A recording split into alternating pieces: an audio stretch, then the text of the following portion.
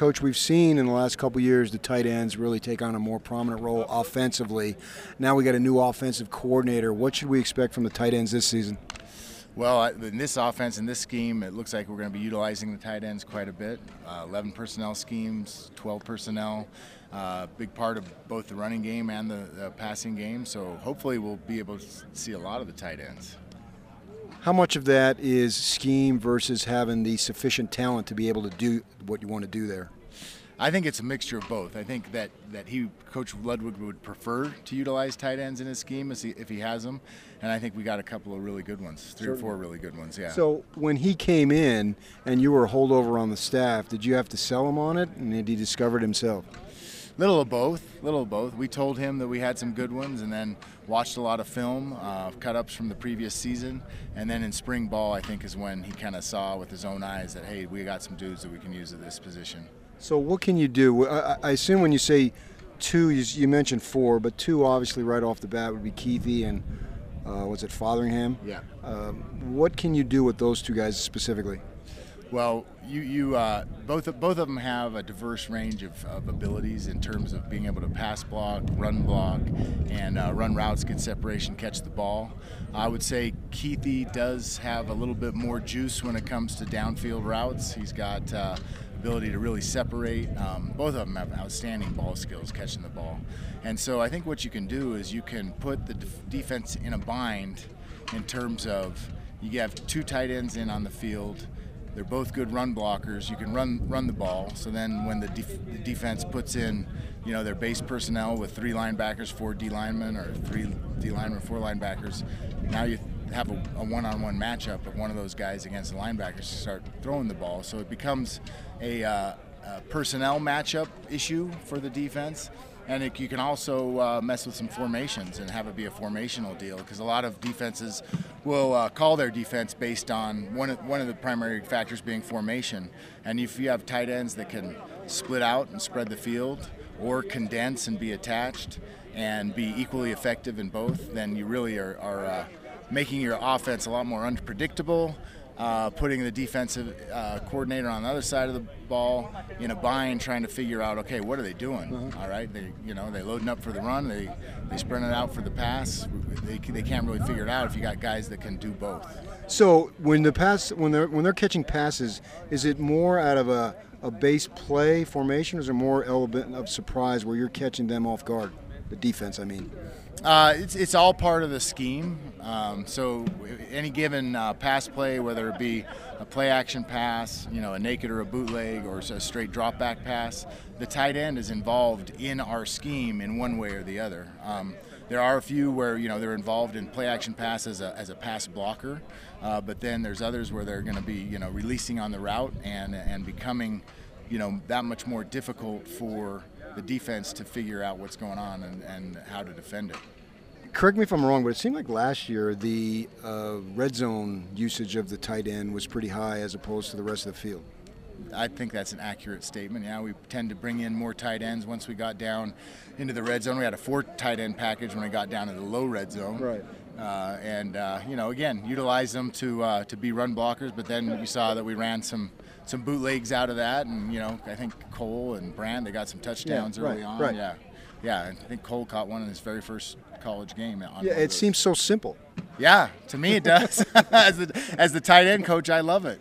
But I think Coach Taylor, he was an excellent offensive mind, but his offense was really spread based, right? And that's what he did at Folsom High School. That's what he did at Eastern Washington. And we came here. I think that it kind of evolved like any good coach does, that we need to utilize the tight ends that we have into this offense in different ways, whether it be red zone, low red zone, or middle of the field. And you saw that usage, as you said at the very beginning, escalate as the offense evolved. How did it come about? Because it seemed like it's like Stanford, they've been known for having great tight ends, putting tight ends in the NFL. Back in your day when you played in college, BYU was using tight ends, and they were such a weapon. But it didn't seem like for many years here at Utah that it wasn't happening. So what was the evolution to get these guys involved? Well, part of it, I think, is the evolution of the game. I think you've seen a lot of spread offenses that used to use 10 personnel, 4 wideouts and a running back, have gone to at least using 1 tight end. I think you see more 11 personnel now. And part of the problem is when you're in a spread running game. Okay, you've got zone read, inside and outside zone, and beyond that, you know, they're relatively short edges, right? You add tight ends in there, and you add another couple of gaps for the defenses to have to fill and to contain. And so I think that you know, part of it is, if you look at the NFL, you see teams like the Patriots, the Chiefs, the Eagles, the Rams go to a lot of 2 tight end sets. And football, kind of, people go with the trends, you know. And when Urban Meyer came here, he wanted to be a spread guy, right? And so the spread was installed. It was very successful, 12-0 season, Fiesta Bowl. So that kind of carried over for several years. And I think that it, you know, just in the last 2-3 years, we've started to move back toward more tight ends involved in the offense, and I think it's great. I think, you know, it's currently the trend in offensive football, and hopefully, you know, we can be productive enough to make it stay that way. So success in recruiting tight ends, to see them get out on the field and do their thing, does that breed itself in terms of being able to then carry it forward when these guys leave? Tight ends see the U of U is going to use them and they can get some glory? I definitely think so, because if you look at the guys we've been using in the last couple of years, Jake Jackson, converted linebacker; Connor Haller, converted linebacker; Brant Keithy was a running back in high school.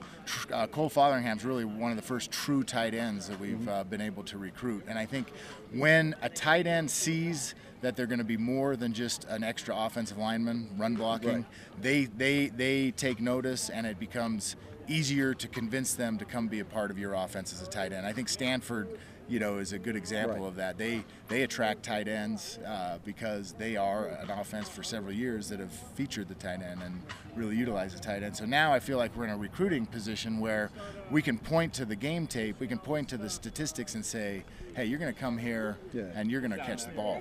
And then also, too, how important, though, you mentioned that run game, is the tight end being able to do what he does. It's huge, and we talk about that all the time. You know, the natural tendency for a tight end or any skill player is to want the ball, right? So get thrown the ball. But we preach that you've got to have an impact, and this offense scoring points in both phases, in the run game and the pass game. You got to be effective as a run blocker. It's you kind of have to be able to block like an offensive tackle, run routes, and catch passes like a wide receiver. And again, like we talked about earlier, if you can do that, you make your offense so much more diverse, right? And so I think that it all stems from that. So how available are those guys? Because you just put a lot on their plate right there. How available are they? I mean, are they easy to find, or are they scarce? Because you mentioned Stanford. Well, those are NFL guys. Are there a lot of guys to choose from, or is it hard to recruit those types of players? I think it's one of the harder positions to recruit. Okay, things trickle down, so. Now that high schools are finally starting to utilize more tight ends. So many of them were straight spread, especially Texas, California, stuff like that. So now more of them are playing the position in high school, but for a while you were really having to project the taller wide receivers that could put on 30, 40 pounds and turn into a tight end. But now you're seeing more of them that are coming out of high school that have played the position, and but it's still not easy to find tight ends, and you got to do a lot of projection. I like guys that can run, that you have to have the frame to maybe put on 20, 30 pounds and end up at 240, you know, 250 by the time they're a sophomore, junior, because those guys seem to never lose that element of the skill player, you know? Yeah. And so you also have this big dope former defensive end helping you coach tight ends? Yeah, he's a help with our room for sure. Trevor, I'll tell you what, he knows football big time, and having been on the defensive side as a defensive end and a linebacker, we get that perspective all the time, and those are the guys we're matched up against all the time. Most, you know, in the run game, we're blocking defensive ends, we're blocking outside linebackers, and so having him as that guy to give us that perspective has been awesome.